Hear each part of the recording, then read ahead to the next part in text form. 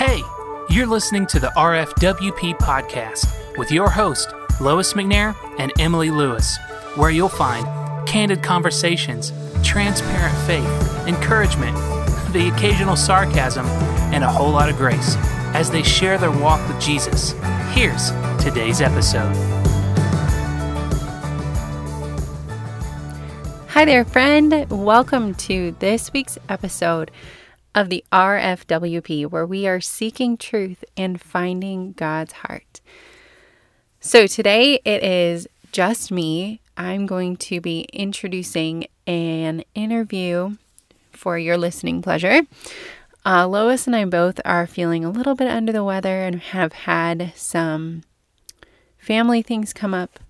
We would love to ask you guys to partner with us in prayer over Lois's grandbaby. You guys know, if you've been listening to the show for a long time, you know that her son Micah and daughter-in-law Haley are going to have a baby girl named Marlo in October. But Haley has some health complications that make the pregnancy high risk, and right now they are in the hospital facing a preeclampsia or toxemia diagnosis at 28 weeks, and baby is also growth restricted at this time, so they are working on getting diagnosis and care, checking Haley into the hospital until baby comes. So that's all happening. I'm recording this Thursday, the 12th of August. So if you guys can be in prayer for them, that they would have wisdom in making decisions, that God would sustain them with peace, and that baby Marlo would be healthy, and that Haley would stay healthy, and everyone would have wisdom and comfort and guidance and health in this. We would greatly, greatly appreciate that. And before I set up the interview I have for you today, I wanted to quickly shout out our patrons on Patreon. Guys, we are so thankful for you. And we could not be doing what we're doing without you. We could not be transcribing the podcast and looking forward to getting some merch, graphic design stuff set up, and, all the things if it wasn't for you. So thank you ever so much. Also want to give a quick shout out to our amazing sponsor, Kendra, over at Scripture Flips. If you haven't checked out Scripture Flips yet, I would love to describe them to you. Scripture Flips are a small, convenient size that just make it perfect to keep God's Word at your fingertips and with you on the go. Every flip has a theme too. So all of the verses inside support that specific theme. So there is so much value in taking a specific theme, whatever maybe God's working on your heart with. Maybe it's obedience. Maybe it's focusing in on Him. Maybe it's focusing on who He says you are with the beloved flip. There's just so much value in taking one topic at a time in Scripture and saturating our hearts with it. I finally put my flip in my beloved flip in our van so that it's with me all the time. Because when you have those little moments of you're not sure what to fill them with and you end up scrolling on your phone or doing nothing. This is a great way to incorporate that into your life and make it so easy for you to reach for your Scripture flip. Put it on your purse, put it on your keys, stash it in your car, or leave it on your desk, wherever you're going to need a sweet reminder of the truth of God's Word to carry you through your day. If you do not have your own Scripture flip, or you need to grab another focus, another topic of a Scripture flip, go to scriptureflips.com and use the code RFWP20 to get 20% off of your order. And when you get your Scripture flips in the mail, make sure you take a picture, tag us, and show us how you choose to keep God's word with you all the time. Maybe you gift it to a friend. Take a picture, show us how you use your scripture flip. And without further ado, here is this week's guest as we talk about depolarization, unity, tribalism, all of these beautiful and powerful things coupled with practical tools. I know you're going to love today's episode, and Lois and I will see you back next week together. Today, I get to sit down with Chelsea Andrews for a conversation around civil discourse and depolarization. And if those are new words to you, they are super fresh words to me within the last couple of years. So a little bit about Chelsea before we get started. She is a depolarization expert and a digital culture strategist. She enjoys analyzing emotions and behavior as they relate to interpersonal communication. In my opinion, she is a powerhouse at helping people with different vocabularies understand one another, even if they don't agree. Because she's helped me learn how to break out of my own tribe and box and speak and listen to people instead of like at people. So, welcome to the show, Chelsea. Thank you so much, Emily. I think you and I have a relationship through Instagram, so this is really exciting to be able to like see each other and chat and do the podcast this way. To the point of the bio that you just gave for me, I love that you pulled that together. I feel like that's a piece from different places, so I feel like you did your homework. Awesome. I think that there's a lot of buzzwords around the stuff we're going to talk about, and I'm somebody who this is a buzzword. We can even start here. Code switching, like which language and dialect is more applicable, do people use?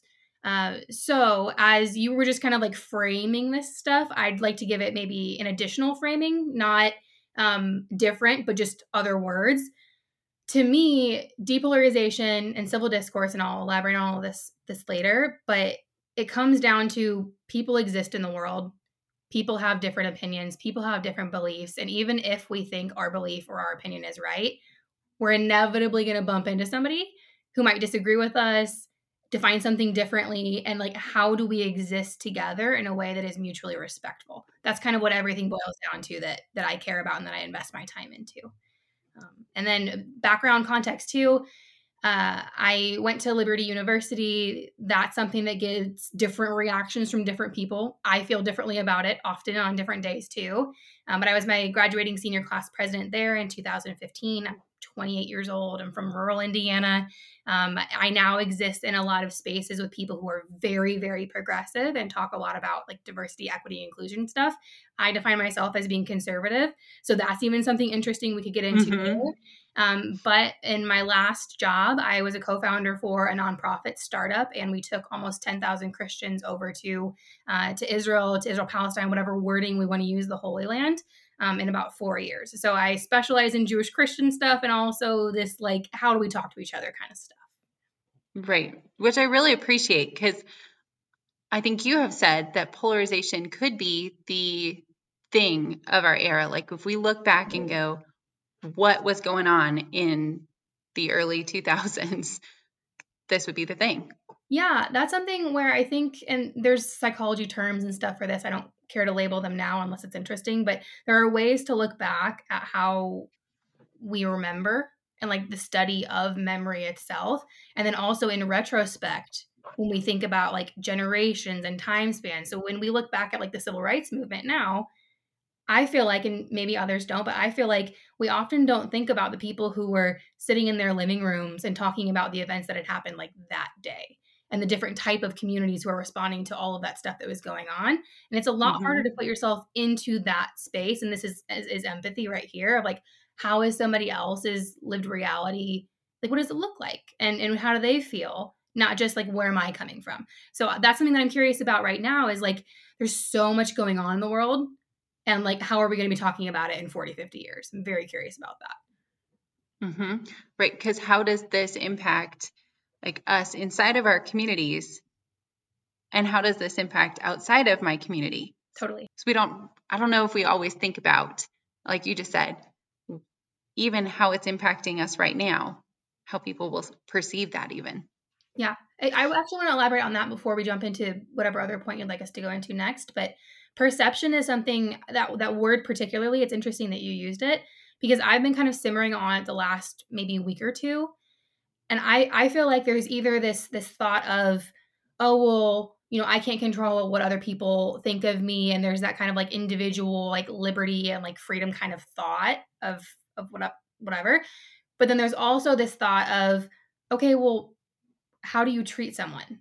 How do they feel like you treat them? What is their perspective of you? And not that we need to adjust ourselves for everyone else, but I think that perception between communities is like you can pull all of that back into like peace and like and equity and all of the other things that we're talking about. Right. So something you do so well is defining what you're talking about so that everyone feels welcome at the table and you're so inclusive, I think is the right word. So can you go ahead and tell us what is civil discourse? What is depolarization? And we could even get into like confirmation bias within our own group. Yeah. It's something I've packaged this in different ways as I'm kind of coming to terms with like my own individual studies right now. So help reel me in, but I think I understand how I'd like to frame this now. In my mind, there are a lot of different like subcategories of depolarization. So if we think of depolarization as the umbrella, civil discourse is like the tactical tools of how to like you, Emily, and I talk to each other. Like there's psychology terms like mirroring. Am I repeating back to you what you just said to make sure that I understand it correctly? There's all these different things. But depolarization, I think, is this broader umbrella. And then under that, you have civil discourse, you have de-radicalization. That is an aspect of this. There's a lot of different subcategories that we could get into. But depolarization pretty much to me, and I actually looked up on Google, I was like, I wonder if Emily's going to ask me to define this. And I like that you didn't particularly say like, what is the Merriam-Webster's like, definition of depolarization? In my words, depolarization says like let's think about like the root words, like poles, like polarity. There's like one extreme and there's another extreme, and then there's everything in the middle. So depolarization says, what are the extremes that are going on? And you can apply this to like other things than just like what you and I are talking about too. We can have, you can have polarization within a very like healthy environment on just like difference of opinions. It's just like where are the poles? And I actually had wanted to bring up the Overton window with you at some point in this conversation. And I opened saying that I'm not a big person on terms, but I think this one actually helps us understand depolarization. Go for it. So the Overton window, I'll explain it after this textbook definition, but I Googled it and it says it's the range of policies politically acceptable to the mainstream population at a given time. So what that says is there's almost this like line segment where there's like an end point and a starting point. And maybe that's not even great framing. It's like a one side and another side. In America, we often think of it as like the progressives and the conservatives, or it's the right and the left, or whatever interchangeable like wording you want to use there. But what is socially and politically normal in 2021 was not socially and politically normal in like the 1970s. Right. So when we look at depolarization in that framework, it's constantly adjusting, it's constantly changing, it's something new. There's never going to be just here is what it is, period. It's not like algebra. You don't get a math problem. There's always new theories and things being introduced. So in my mind, when I talk about depolarization, to kind of answer your question, there's a broad framework. There's a lot of things underneath it. And again, everything is talking about how do we interact with each other. So when we are coming to the table to talk about these conversations, I love that you don't just say be nice to everybody, like, because I feel like when I bring up this in my audience or something, just like be kind, but it's beyond that because you help people understand why do we think this way or why do we get stuck. So there are so many different reasons why in this, whether it's targeted ads and Facebook and the social dilemma stuff. Yeah. From where you sit, why is depolarization such an important topic right now? Great question. And everything that I prepared to talk to you with, this is not one of those things. So I love the authenticity of just rolling with this conversation. In my mind, it comes down to, I don't want to say critical thinking because that can be, I think, just interpreted like rudely. Like you can look at someone and be like, you're not a critical thinker, like finger wiggle. That's just not nice, like to say to anyone. So I'm calling it more in my head pluralistic thinking, which is a form of logic and rhetoric. So that is actually a textbook that you can look up. But in my mind, being able to hold two different like places of logic at the same time is not something that, at least my background as someone who again like went to Liberty, very conservative, like Christian evangelical culture, didn't teach me. It was absolute truths, moral relativism, and it was this almost perspective of, if you don't believe the divine truth, nothing else that you're saying is going to be valid, moral, credible, and all of those things. So when you said like, how do we say this in a way that's not just like be nice? I could say, hi, I'm Chelsea. I believe in Jesus Christ. Like, I am a born again like Christian. I could say all the things. Someone could walk into a room with me who is Muslim, maybe not religious at all, maybe white presenting, maybe not white presenting. And this is where like me hanging out in progressive spaces is coming out. But some person could walk up to me, and if I look at them and my definition of nice might be very different than theirs. And I might come in with my Christian background and like very calm and like, whatever language. And that might be very alarming to them, again, because of perception. Like, I don't know what all the other Christians that person has bumped into have treated them like, and maybe a word or a phrase that I'm using could be really hurtful in their eyes. So again, this is where there's that like dualistic logic. And it's not to say you have to concede to somebody else. You can still think your opinion is true, which is the confirmation bias. So we can get into all of that stuff too. I love that stuff. But it's to say, how is someone else interpreting what is happening right now? And can I hold my interpretation and their interpretation at the same time? So right. Nice is relative. Right. Because I think, especially in the Christian spaces, particularly the conservative Christian spaces that hold the Bible as their final authority, it seems to be like you can't have your perspective, and there's an abrasion towards my truth, your truth, her truth, when we can actually learn from each other by saying, well, why does she think that's her truth? What gives her the authority to do that? Totally. Something that jumps out at me as you say that is that, I don't know, like we have to be able to bump into each other. And maybe that's me like harping on a point, and I'll keep it short here. But if I have my absolute truth, which, just being honest, I do. I have my things that I think are true and right, and I have reasons for those. And I'm someone who has dug deep and figured those out. I think that you are someone that has done that too.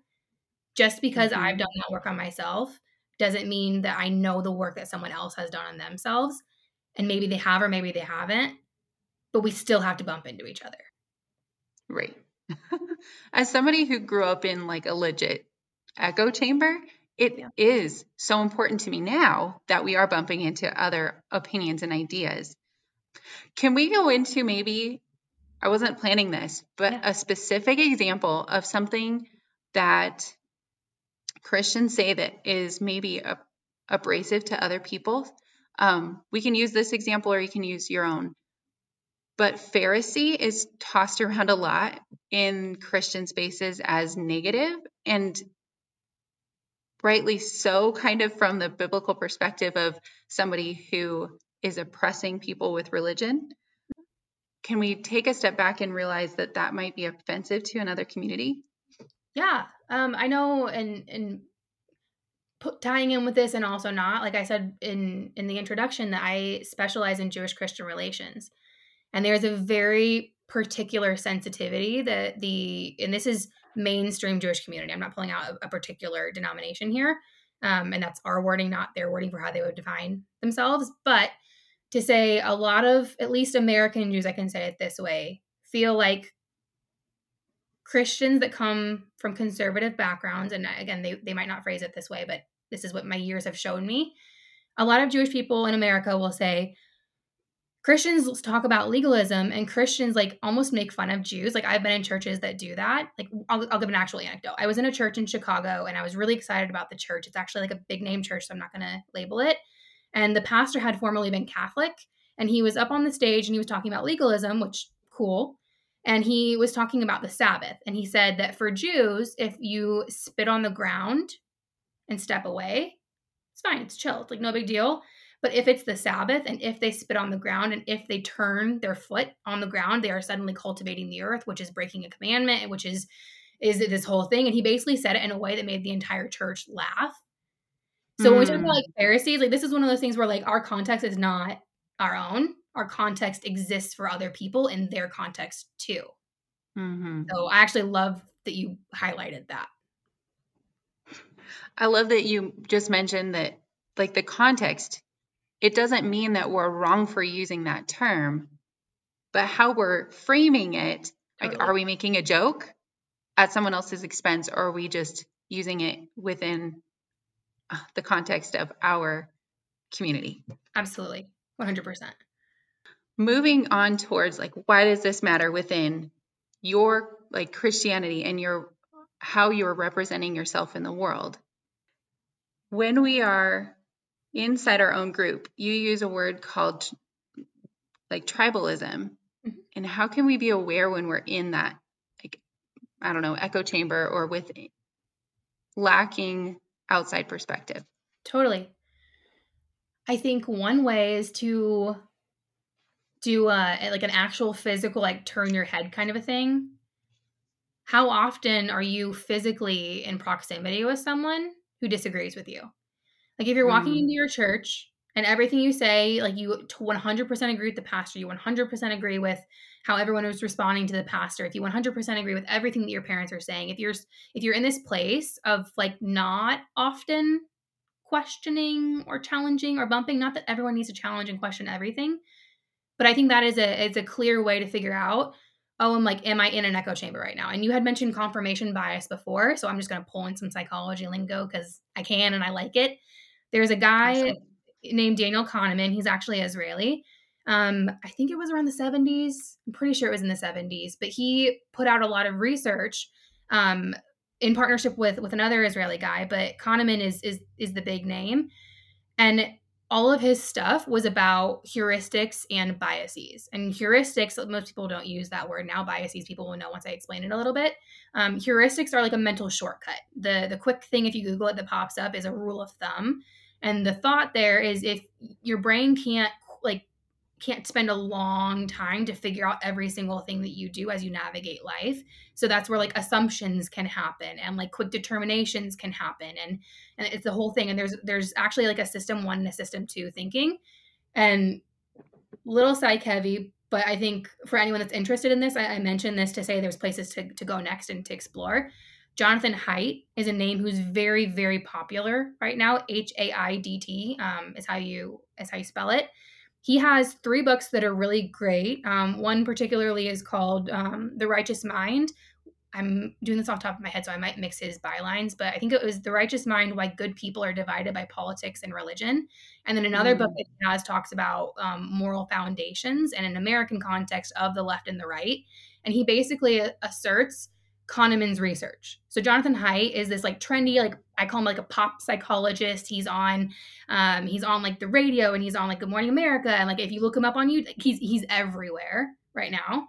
He says, okay, Kahneman said there's like system 1 and system 2, which is like your quick thinking and your slow thinking, but like very heady, very academic. Haidt says, think of an elephant. There's an elephant and there's a rider. The elephant is our emotional self, and the rider, which can like kick the elephant's ears if it's on top of the elephant, can like steer it. That's our logic. So just because our logic is telling us something, that doesn't mean that our quick response is going to be around that. So it's this really interesting situation there. And then to kind of close out this point, Kahneman's biases, you had mentioned confirmation bias. That's his most famous one. Most people, at least I'm asserting this, a lot of people, maybe I can say it that way, in America would know what confirmation bias is. Almost none of those people could name like what heuristics are or that they came from Kahneman. So all of that to say, when we talked about the echo chamber conversation, confirmation bias tells us the story, and this is my own Chelsea language, tells us the story of I am going to self-affirm. And that in and of itself is kind of this weird place that people trip up around depolarization, because the story that I tell myself as Chelsea is that I am a critical thinker. I like to hold different narratives. I'm a good person. I only do things that are going to be intentionally kind to others. That doesn't mean that I'm not going to mess up. That doesn't mean that I'm not going to bump into someone and say something insensitive or hurt someone's feelings or emotionally respond in a way that is not contained because I'm a human being. So those are the things I tell myself, but that's also confirmation bias. So if I can't recognize that not everything that I think is going to be absolutely correct or everything that I feel is going to be absolutely correct, we're kind of in a messy place. And that, to me, pulling all of this back to like the church, is where I don't feel like the church is allowing people to do critical thinking, this pluralistic thinking, especially conservative Christianity. And again, I'm speaking from an evangelical background. And then when we also say, okay, well, if we're not allowed to question and we're not allowed to hold like different perspectives and viewpoints or even entertain them, then is the church just not this confirmation bias, like feedback loop? And also, who's making the decisions in the church? And are those people open to feedback, or are those people all just like perpetuating something too? So it's just a very like weird and interesting thing where we're like, yeah, these words sound great. Confirmation bias is bad, but it is actually really hard to figure out like if you are in a funnel or not. And again, all of that to say, if you can't hold multiple perspectives at one time, that's, I think, an indicator. I once heard a professor say about the Bible, because he wrote a book, Misreading Scripture Through Western Eyes, and he said that we need to actually approach the Bible almost subjectively so that we can be objective about our subjectivity. Yeah, that makes sense to me. I actually like that a lot. And when I had mentioned before that I've taken a lot of Christians over to the Holy Land, that to me, like I've worked with Assyrians who are from Iraq. I've worked with Christians who are from Lebanon. I've worked with Christians who are like indigenous Christian communities in the Middle East. And for me to have brought thousands of American Christians with a Western context to the Middle East, one thing that baffled me in my earlier days was that a lot of non-denominational Christians that I was taking were looking at the churches in Israel, and they were very like, and I can say this now, I don't work for the company, I feel free to be able to speak this way. They were very snobby towards the churches. They were like, well, this church has a lot of like iconography. This church is, all of these things that I don't like, but like, where are we going to find a church that's 1,000 years old that looks like a modern day gymnasium for your non-denom like hangout spot? So this is this thing of like Christians are so judgmental of each other, and then when we look at like the global body of Christ, how often are we saying like, hey, Assyrians, like what perspective do you have that I'm not currently holding? Yeah, like never. Right? Seriously. So when we're in these constructs, how do we break out? Like you said, turn our heads, and then we're asking questions and realizing that our context is actually quite small. Yeah. And then we can move forward once we've recognized that we even have confirmation bias. Right. Even if we can't see it all, at least we can recognize and be aware that I'm viewing the world from a limited perspective. Yeah. My mind immediately jumps to academic language and then not after. My mind immediately jumps to like psychosocial treatments. So what that means is like if someone goes into a therapy session, there are several different types of approaches a therapist might use with someone. Two examples that I like to use because I think they're easy to understand is DBT, D as in like your day-to-day life, like DBT, and then CBT, C as in Chelsea. So there's cognitive behavioral therapy and dialectical behavioral therapy. And this is like my Chelsea definition, not textbook. But this basically says one approach, DBT, does not argue with the patient in the room or the person, if we want to call them not a patient. So if someone walks in, they're talking to a therapist and DBT is the approach that is being used, the therapist is not going to challenge that person. They're going to affirm, recognize trauma, and they're there not in like a challenging role at all. CBT, though, the reason that I like this approach better, and this is how I frame all of my depolarization stuff, so I'll pull it back in a moment. CBT says it takes the approach of a person walks into a therapist's office, they sit down, they start talking to the therapist. The therapist is there to help that person realize what is going on in their head. So, for example, someone might say, just speaking quickly within like free thought, this is like all talk therapy, they're working with a therapist, and they might say, well, this morning I woke up, and I'm making this up off the top of my head, but this morning I woke up and I bumped into this guy at the gas station, and he was the biggest jerk in the world, and go on with the story. The therapist then might say, okay, well, can I repeat back to you what I heard from what you said? Or they'll have some sort of framing there. And then they'll say, so you went to the gas station this morning and some person was a jerk. And because they were a jerk because whatever example I might have given. And that is mirroring, saying the exact same thing back. And then that person doing cognitive behavioral therapy can say, well, they weren't a jerk. And maybe I called them a cuss word instead of a jerk. Like they weren't that. They were actually this. And you give them this moment of being able to re-clarify what they mean, being able to hear externalized what was in their mind that they just said out quickly. So CBT does this approach of giving the person the opportunity to grow and reflect and do it in a safe space where no one is trying to catch them or prove them that they're wrong. And then you can also like validate and stuff too. But CBT I just think is such a healthy approach. And the reason that I apply that approach to all of the framing that I do around de-radicalization, depolarization, civil dis, like all of these things, is to say when I'm talking to somebody in a conversation and maybe we seriously disagree with each other, like vehemently even. Like I'm a pro-lifer and I talk to a lot of pro-choicers. And I won't get too deep into that because I know that's a triggering thing for a lot of people. But if I'm talking to a pro-choicer, they might say something challenging. My response back to them might be, hi, friend. We'll say their name's Ashley. I'm making up a name. Like, hey, Ashley, when you talk about being pro-choice, I noticed that you use these words. I might not use those same words. Can you tell me why those are the words that you chose? Mm-hmm. None of that I just said is conceding any ground at all. It is asking that person to define their own terms, to associate their own relationship with the conversation. It is giving them an opportunity in a safe environment to answer me authentically how they want to. And none of that is me trying to prove to them that they're wrong, catch them in them doing something morally unethical, like any of that. So that's why, again, like CBT to me is just a really healthy framework for people to use.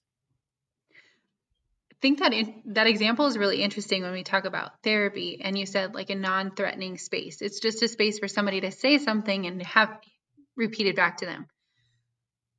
And then what comes up to me when you're talking about the pro-life versus pro-choice, when our position on something is questioned, we can feel challenged and threatened. Absolutely. Can you talk about that? Yes, I can. Okay, so identity, we're getting into some identity stuff. So, and I'm just going to name something because I want to. I feel like a lot of conservative Christians hear identity and then we hear identity politics and we start hearing these phrases and we're like, nope, that's a lefty thing. I don't want to touch that. And there's a lot of depth and things I could say to make that both credible and challenge, like the phrasing that I just did. But all of that to say, I define identity as the story that we tell ourselves about ourselves. Again, I tell myself I'm a nice person. I tell myself all of these affirming things.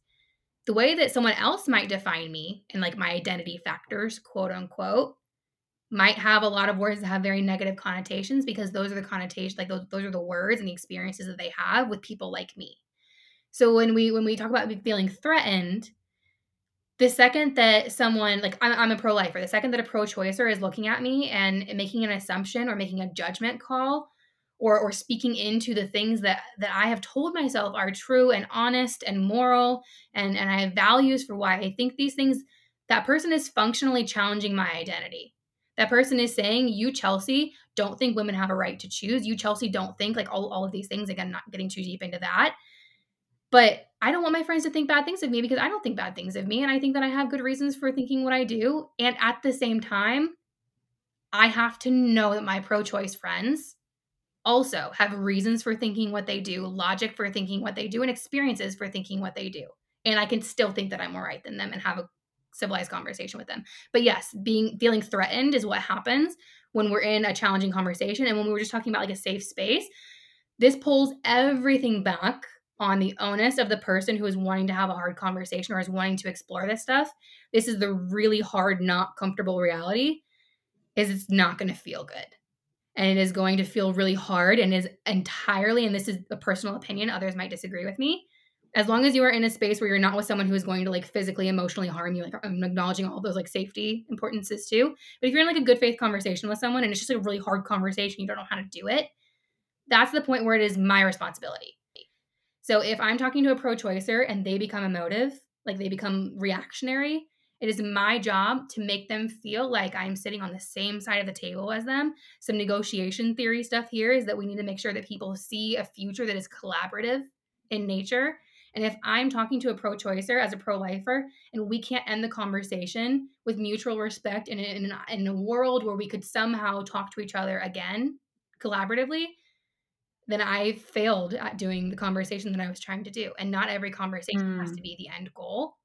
But I know for a fact that oftentimes I need to have several conversations with someone who thinks differently than me before then I can assert my point. Because, and this is also negotiation theory, people need to feel heard before they will listen. And that is so hard when we want to express ourselves, but it is like tactical, it is smart, it is strategic to say, I'm going to sit this out for a little bit and I'm just going to be here and I'm going to listen authentically. And then when I do speak later, I will be heard more. One of the first things that stands out to me as one of the first things that I remember you saying when I started following you, just when we're talking about that, what is your final authority? What is your basis for what you're basing, or what's the foundation for what you're basing your opinion on? And then, like you said, somebody else can be moral without agreeing with me. Yeah. And that's so hard when we've come to these conclusions and we've wrestled and somebody disagrees with us and we're like, you can't possibly be right. So there's actually, I think, a really great anecdote that is consistent with everything else we've been talking about with like the pro-life or pro-choice like paradigm. And for me, that's adoption reform. And to make it very succinct, it is difficult for non-Christians in America to find adoption agencies where they can adopt a child. And I have friends who are Jewish, maybe religious, maybe not. And it's hard for them to be able to adopt a child. I have friends who are people in, and this will be hard for the conservative Christians listening, but I have friends who are in the LGBTQ community, have been married for like, someone that comes to mind has been married to their partner for 20 years. And not to jump into that, because I know that's an entirely like that's a hard space to be in. But these people who in my mind are in loving relationships, they are healthy, they have an income that makes it, like, all of the things are there, minus maybe the faith part. They might look at me as the Christian and say, why can't I adopt a child? I really want, like, we want to be able to give a child a good home. And to them, they're trying to do something that is moral, that is fulfilling, that is all of these things. And they look at me as the Christian and they're like, well, you're just being judgmental because you think I don't believe in God. And now everything else that I do is not up to your par. So that's like a tangible point where our morals might be different and we're judging each other. And yet all of us, and I again, I'm a pro-lifer saying this, I want babies to be adopted. And yet this is where I will give credibility to my pro-choice friends where they say, well, you guys are just pro-birth. And that's a whole thing. But just to highlight that as like where they might go in their mind, consistent life is something that I'm very big on. And for me, consistent life means that I, again, have to be able to jump out of my own logic points because the world is a big world. Right. Yeah, those examples are really hard, I think, because they call us, they almost, I can't think of another term, but they almost call us on the carpet, like, yeah, here, now you have to wrestle with this.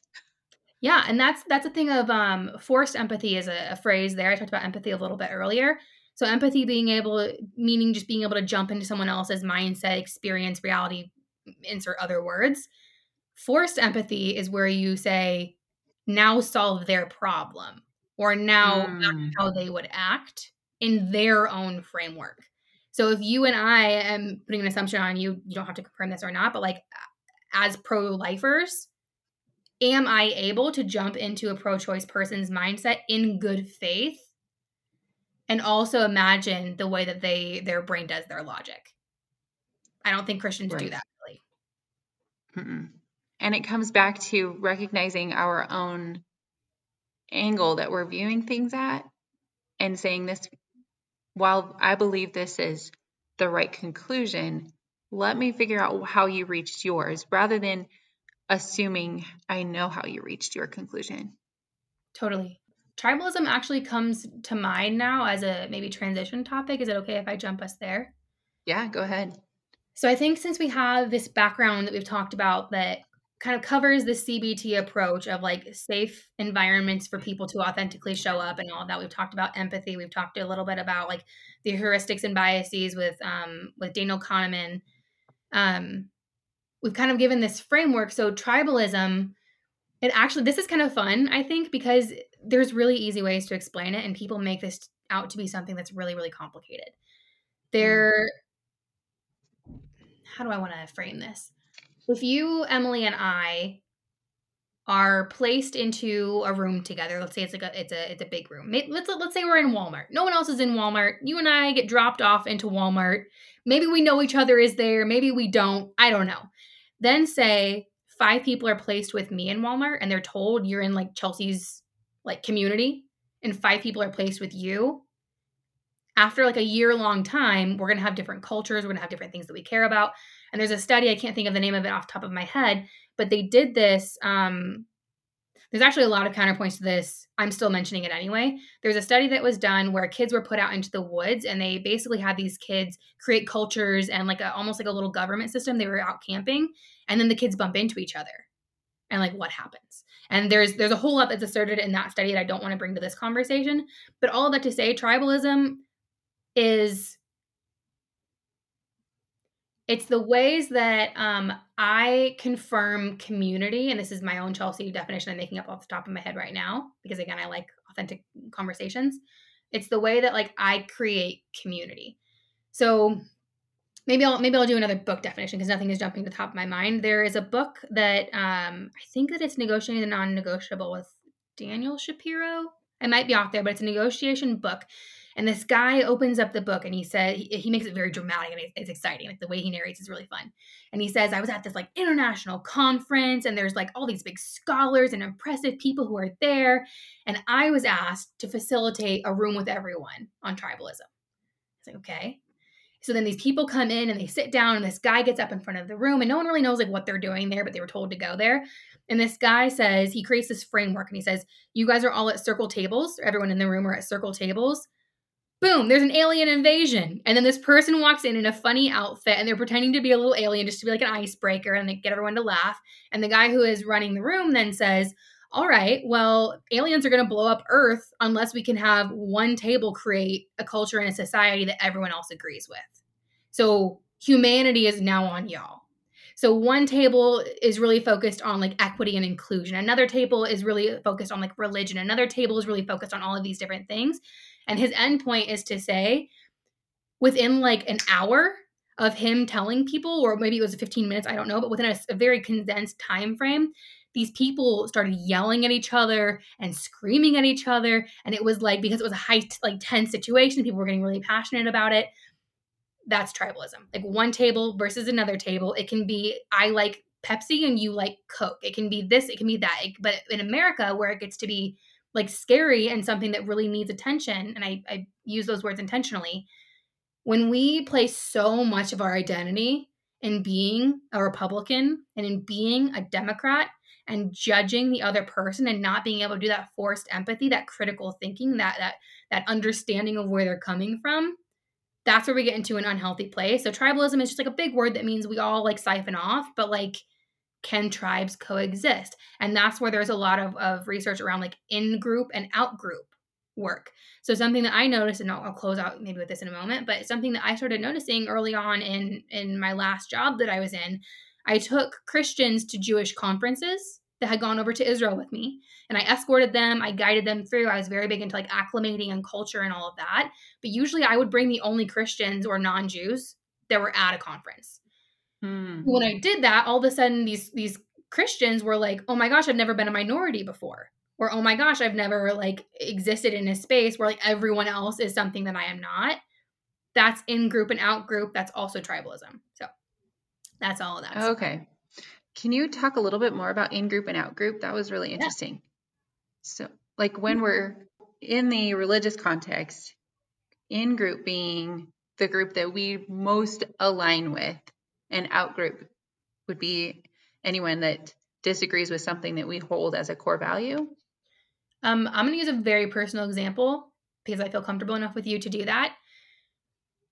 Today, my college that I went to, Liberty University, was in like a headline in the New York Times, not bringing up all of that stuff. Like that's not the point, but they were in like a New York Times headline. I have a lot of very difficult feelings about the school that I went to based on like the institution, not the mission, based on the people, not the goal, if I can put it that way.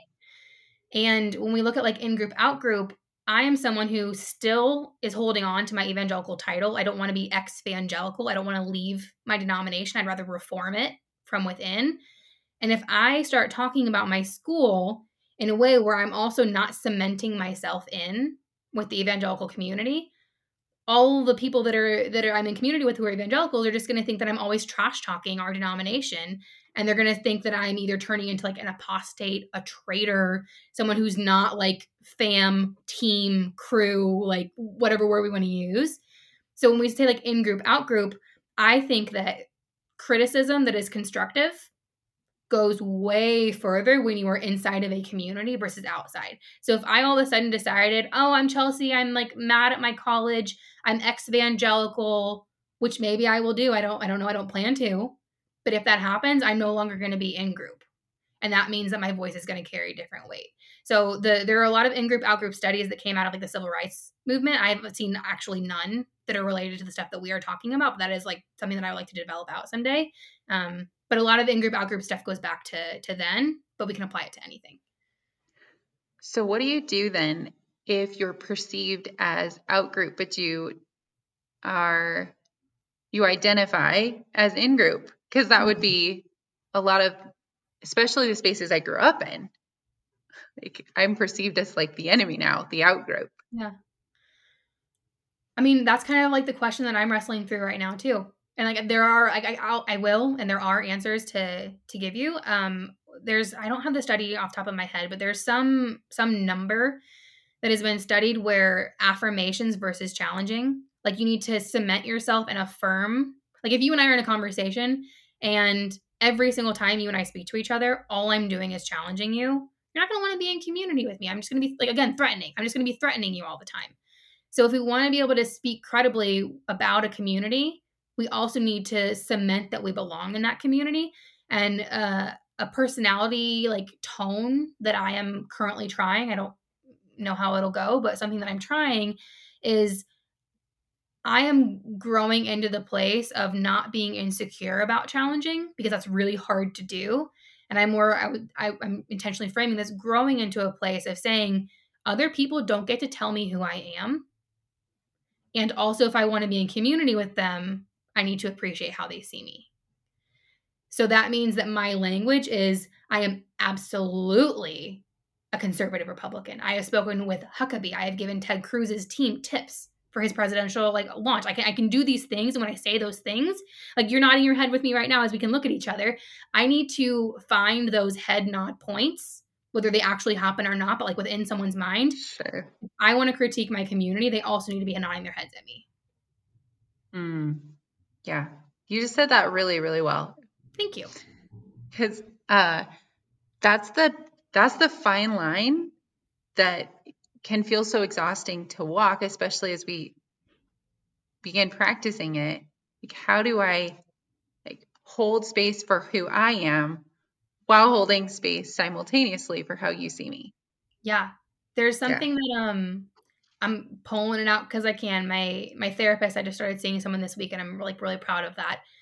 She framed something to me, and I don't want to, I'm going to misquote it because I didn't have like a pen and paper to write it down at the time when she said it, but it was something along the lines of identity and belonging being these two words that have a relationship with each other. And I have a friend who self-identifies as a democratic socialist. In my mind, like the furthest left you can go. She actually also went to Liberty. She's a social worker now. She was talking to me, and she framed it in a different way than I thought of it. And you can basically look at these two terms, and I'm not an expert on this. This is just what I've figured out from some friends within the last day of talking about it. There's you can have your belonging at the expense of your identity, or you can have your identity at the expense of belonging. And this key word there of belonging is what just humanity in general, whether an organized religion or not, is seeking. And because I can assert this and I want to, this friend who is very, very, very left, who I love and adore, when she came onto I had a Facebook post about it, and she said, she's like, I love that you posed this question. For some people, belonging literally means life and death. And to me, at that point, I've heard a lot of people from the LGBTQ community who, because of judgment, who because of hurt, there's also a lot of this with purity culture. There's this point where belonging can also hurt and be uncomfortable. So at what point is our identity and the words that we're holding on to, the labels that we hold, worth it almost? And these are all things people have to figure out for themselves. But Mm-hmm. belonging and identity, I think, is a really big part of all of this, because depolarization is basically a question of what identities are you bringing and how are you bumping into other identities. And if your identity is wrapped up together with belonging, that's messy and complicated, and people are human. Mm-hmm. So the other community that I seem to intersect with is like the Deconstructing. I don't know if they're evangelical or not, Yeah. but a lot of the complaints I see are around belonging, whether it be the LGBTQ community feeling like they can't belong, or if you have a disagreement, you can't belong. Mm-hmm. So that's a really interesting thing to think about when we're walking that line. Like, this is Yeah. what's most important to people. So making that space for them to feel like they belong, whether or not we agree. Yeah. And I'm going to touch on something political, but being mindful of like your platform and my voice and who might be listening. The last election that we just had, I feel like it is fair to say, no matter who you voted for, people didn't feel like they belonged entirely. Mm-hmm. And maybe that's Yeah. not everyone, but a lot of people. And that, I think, is a huge part of depolarization. Like people keep saying, headlines keep saying our country is more polarized than it's ever been. And I don't care to like mention that in like an existential way, but if our country is in this much of a hurt place, that means people are not feeling heard. And again, people need to feel heard first to then listen. People are not feeling heard, people are feeling hurt, and people don't feel like they belong. And to me, this whole conversation you and I are having doesn't have to be like heavy psychology words and heavy negotiation words and whatever. It can just be like people loving people, which Christians are supposed to do anyway. Yeah. Yes. So outside of like the one-on-one, because that would probably be the answer you would give, Mhm. like the one-on-one listening, loving people. How can the church, like the greater evangelical church, do this, Mm. impact the change, and make people not feel like they're outsiders for having a different lifestyle, making them feel welcome for voting for a different party? I think when you had asked that, you said evangelical. Do you want me to answer to broader Christians or particularly to evangelicals? Sure. Both. Both, maybe. Yeah. I have an entire rant that I will not let myself go down, but that I can try to summarize quickly. In my doing research on Liberty, like my college, I have questioned so many things. And again, I was my class president. Like I have all the things that I can say to cement myself in that community that I don't care to spend time on right now, but I'm very deeply part of that community. And also a lot of research around the moral majority. I'm going to quick framing on that. And this is my own Chelsea, like paraphrasing of it. I'm actually not even going to say this super sensitively. A whole bunch of really big televangelist white dude pastors came together in like the 70s and the 80s. And Jerry Falwell Sr., who founded my college, was the head of the moral majority. Like he founded it. And I know, like, I've actually talked to Newt Gingrich, like in person. He was the old Speaker of the House, like big deal for people that know politics. A bunch of these guys, and I know lots of people who were like children of these people, even came together and said, how do we make the right the party of religion? It was not like that before. And there's a lot of other contextual things that were going on. There's also a lot to say with like Nixon to Reagan to all of these different people. There was definitely a trajectory that was happening before then, but there was a very clear distinction where all of a sudden the right was the religious party. And I think that to me, coming to like what can the church do better, maybe not framing everyone who doesn't agree with us as being someone who is unethical, immoral, and bad. Yeah. Right? I mean, that's kind of like a fluffy Mm-hmm. thing to say, but it's true. And like, I bump spaces with the people who like run this stuff. And a lot of the people who run this stuff are not the people who are interested in doing the stuff that you and I are talking about. So to me, we can say like what should the church be doing? And to me, the way that like my Chelsea self wants to interpret that is like big C church, like collective communal body. And I talk to so many evangelicals who think like I think, but no one says anything. And I don't mean that in like a bad judgmental way. It's scary and it's hard. And like it is hard for me to do it. And I have the personality type that wants to, and it's still hard. So in my mind, I'm going to bring up another current event like Beth Moore leaving the SBC, the Southern Baptist Convention. There's so many things about that. But in my mind, I was like, wow, is she the first woman to do that? Are other women going to start speaking out? Like, I actually have an op-ed written right now that is addressing all of the things that I wish conservative Christians, like particularly evangelicals, could recognize that we are not doing well. And I haven't put that out yet because it's hard. So I think that we need to start uplifting voices. We need to start as a community, as a capital C church, saying, what do we think? This isn't okay. Our norm is not going in a good direction. And also, I'm going to add another layer onto it. I don't think, especially for non-denominational Christians and particularly evangelicals, I don't think we do church history very well. And this is something I talk a lot about with my Jewish friends, to bring another anecdote in, is that a lot of non-denominational evangelical Christians will come and sit down if they have an opportunity to with someone Jewish, and they might know about like certain types of theology and view Jewish people in a certain type of way. So a lot of us are like, oh, this is a cool opportunity when we get to talk to someone Jewish. And the Jewish person, like in this analogy that I often use, is the Christian comes and sits at a table and there's a blank piece of paper in front of them. They're excited to like write down some notes. They're like, cool relationship is about to happen.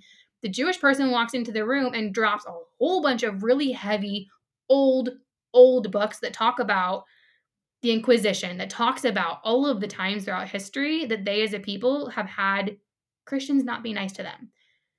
And to me, like when we say, what can the church start doing? We need to do better church history, and we need to do better uplifting of current voices when people have thoughts that are challenging. Thank you for that answer. Yeah. Appreciate it. Can we go back to the religious right and the moral majority? Because hearing you talk about it this time, it like all kind of clicked into place. Because I think it was just less than a week ago, I was thinking about the moral majority and how offensive that actually is to call our opinion the moral majority. Yeah. Can you talk about that and maybe the nuance of us kind of acting like we want a Christian nation, a religious nation, when we don't want that dictated? A friend of mine just said that a couple weeks ago on the podcast. Yeah. I'd love to hear your take. So many things to that too. The first thing that jumps out in my mind is almost every single government course that I took at Liberty University, and I was a government major, politics and policy. Almost every single class that I took talked about moral relativism, because every class outside of just government did that. But the government classes particularly talked about American exceptionalism. And I had this like very proud, I don't even want to say past tense, but I'll phrase it that way for now. I had this very like, wow, proud, like America is an incredible place. And then the American dream and this and that, which absolutely is a narrative. And then all of a sudden, when I bumped into people who were like, the American dream is actually really hard to pursue. Like everyone should be able to, and everyone is able to pursue that, but that's something that's hard. And also like, there's a lot of stuff about American history that we don't include in our history books and that we don't talk about. And to say that like American exceptionalism, America is a great country. I believe it is like one of the greatest countries in the world, if not the greatest country in the world. And also, where is the humility in our narrative of ourselves? Again, confirmation bias. Like, where is there room for America to grow? Where is there room for America to have hurt people? Where is there room for America to be a place that is more inclusive, more all of these things? And then when we add on top of that a whole bunch of Christians are trying to say America needs to be a Christian nation, which it is a Christian-inspired nation. We have all of these things.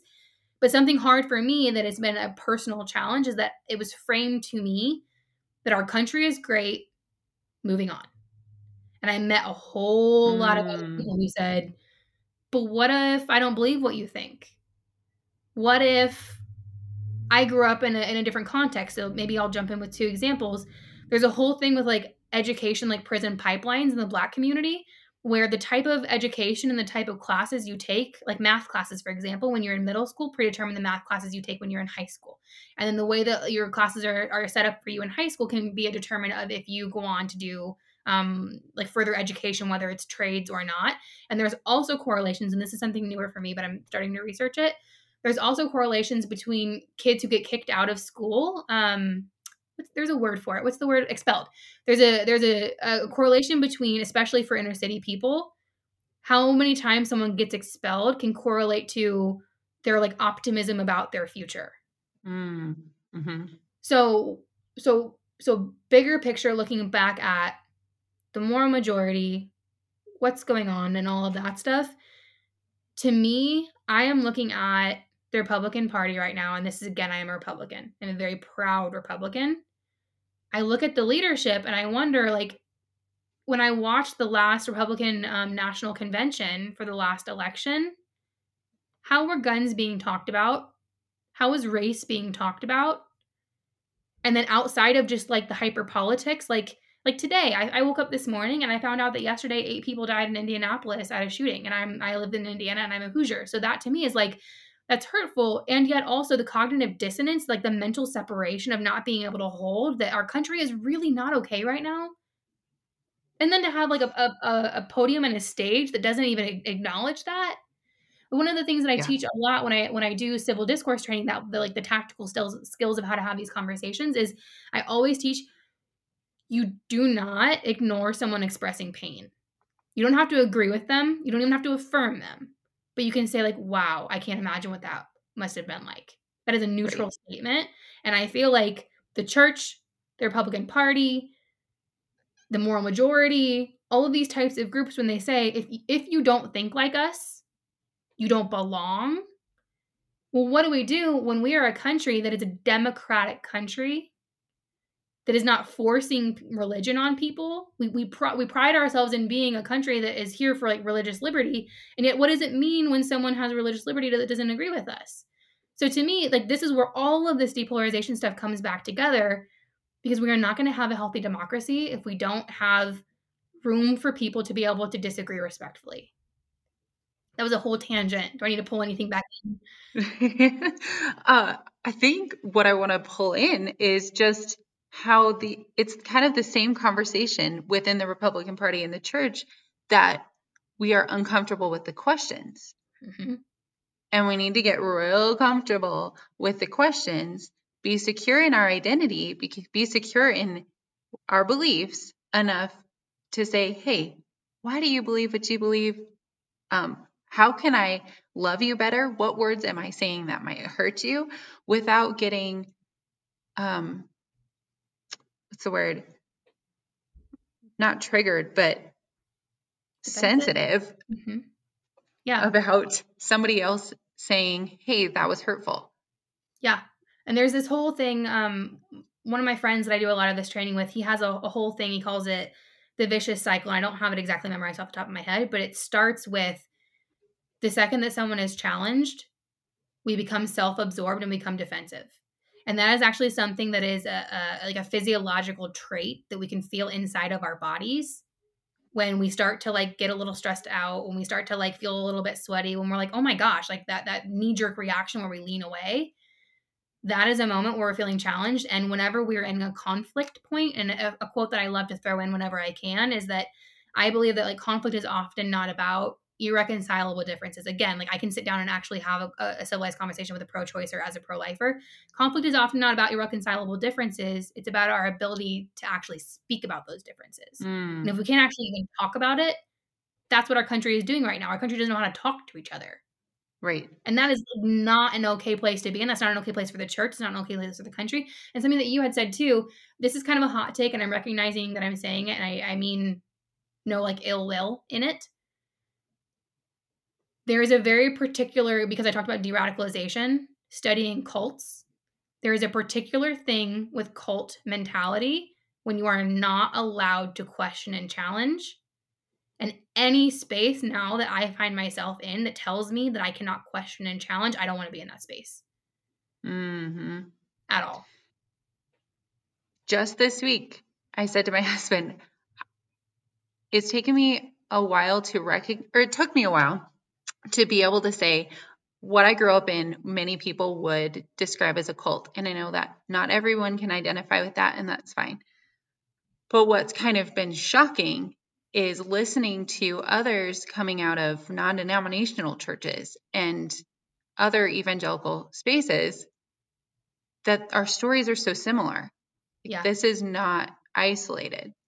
That's the thing that where I said before that like how the church can heal and move forward, like uplifting those voices. One of the things that I didn't really expect, but that I now have seen with my Instagram is because I run a forum for the people that are listening where I'll pitch a question on my Instagram story. I almost do nothing in the grid itself.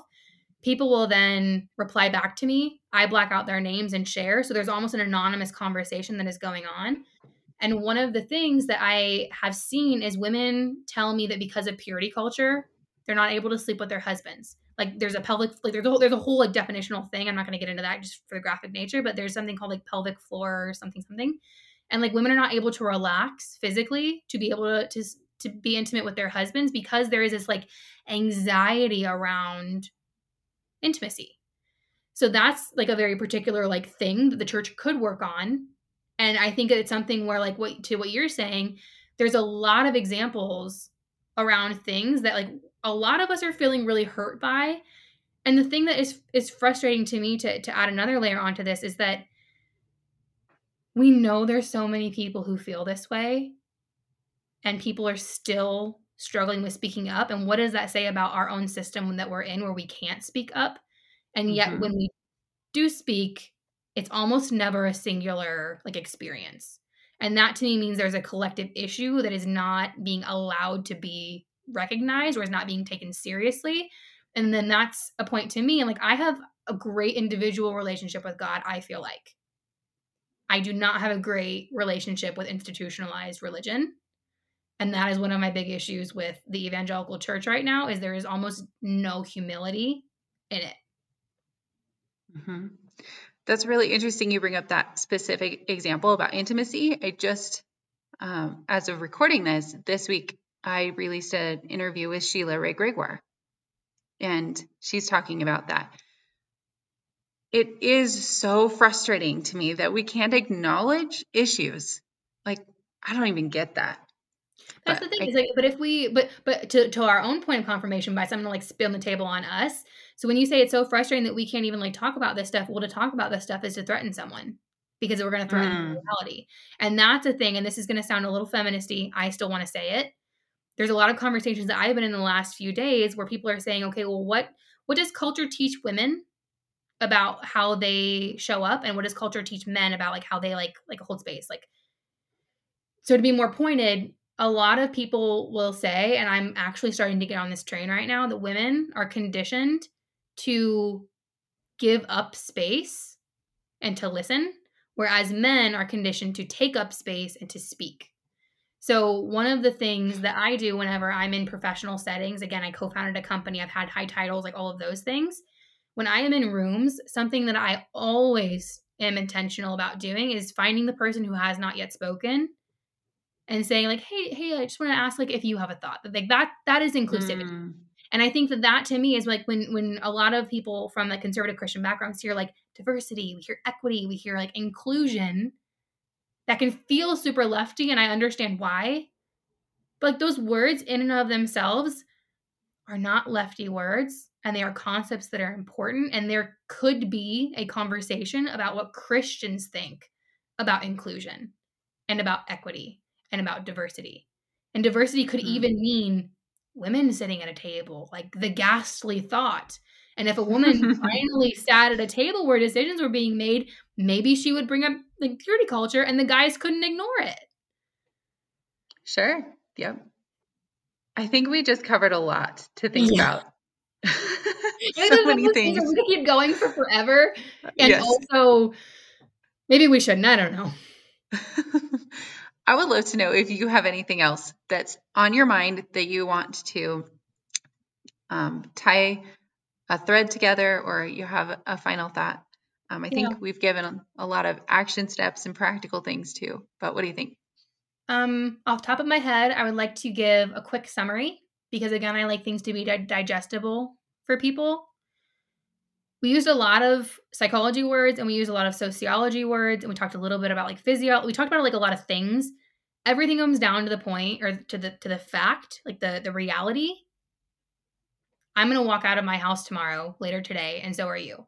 There are going to be people outside of our house, and we cannot control what is in the mind of those people. And if we want to have a democratic country, we have to respect difference, which puts the pressure on us to be able to have those conversations.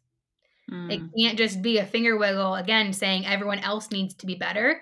This is something individually that all of us can work on. And also collectively, there's a lot too. But that's what I would boil all of this depolarization down to, is like, are you as an individual able to self-monitor enough to have a conversation with someone that prioritizes their well-being, as long as you're safe and secure and all that? That's kind of my summary. And then a thought, just because I want to be creative and fun. I don't have anything, but the first thing that comes to mind right now is I think exploration is beautiful. And I think that I have been in a lot of spaces that have told me exploration is not okay. So if I can affirm to anybody who is listening from any background at all, it is a good thing to explore. Thank you. Where can people follow you? Where do you want to? Clubhouse, Instagram? Yeah. My Instagram is at Chels, CHELS Andrews. And then it's also my Clubhouse. And those are honestly the two that I'm the most active on. I kind of locked down my Facebook and I don't really do Twitter. So those would be good. Thank you. Awesome. Thank you for the work that you're doing. You make a difference, really. Seriously. Okay, so that's nice, and thank you. And also to flip it back, which is the cheesy way that all the podcasts end. We're talking about how people don't speak up, and you're someone who's speaking up. So like, I can be the person that comes on here and like says interesting things, but you're the one who is facilitating a platform. You're the one who has people that follow and trust you. And I think that is really beautiful. And I encourage you to keep doing what you're doing. Thank you. Will do. Thanks for listening to this week's episode. As always, you can reach out to Lois and Emily at hello@sisterseeker.com. And if you enjoyed today's episode, it would mean the world to us if you would consider supporting the RFWP. You can go to patreon.com/sisterseeker. Another way to show your support is by leaving us a review. This helps get this cause and this message to more women like you. We'll see you next week. Thanks for being here, friend.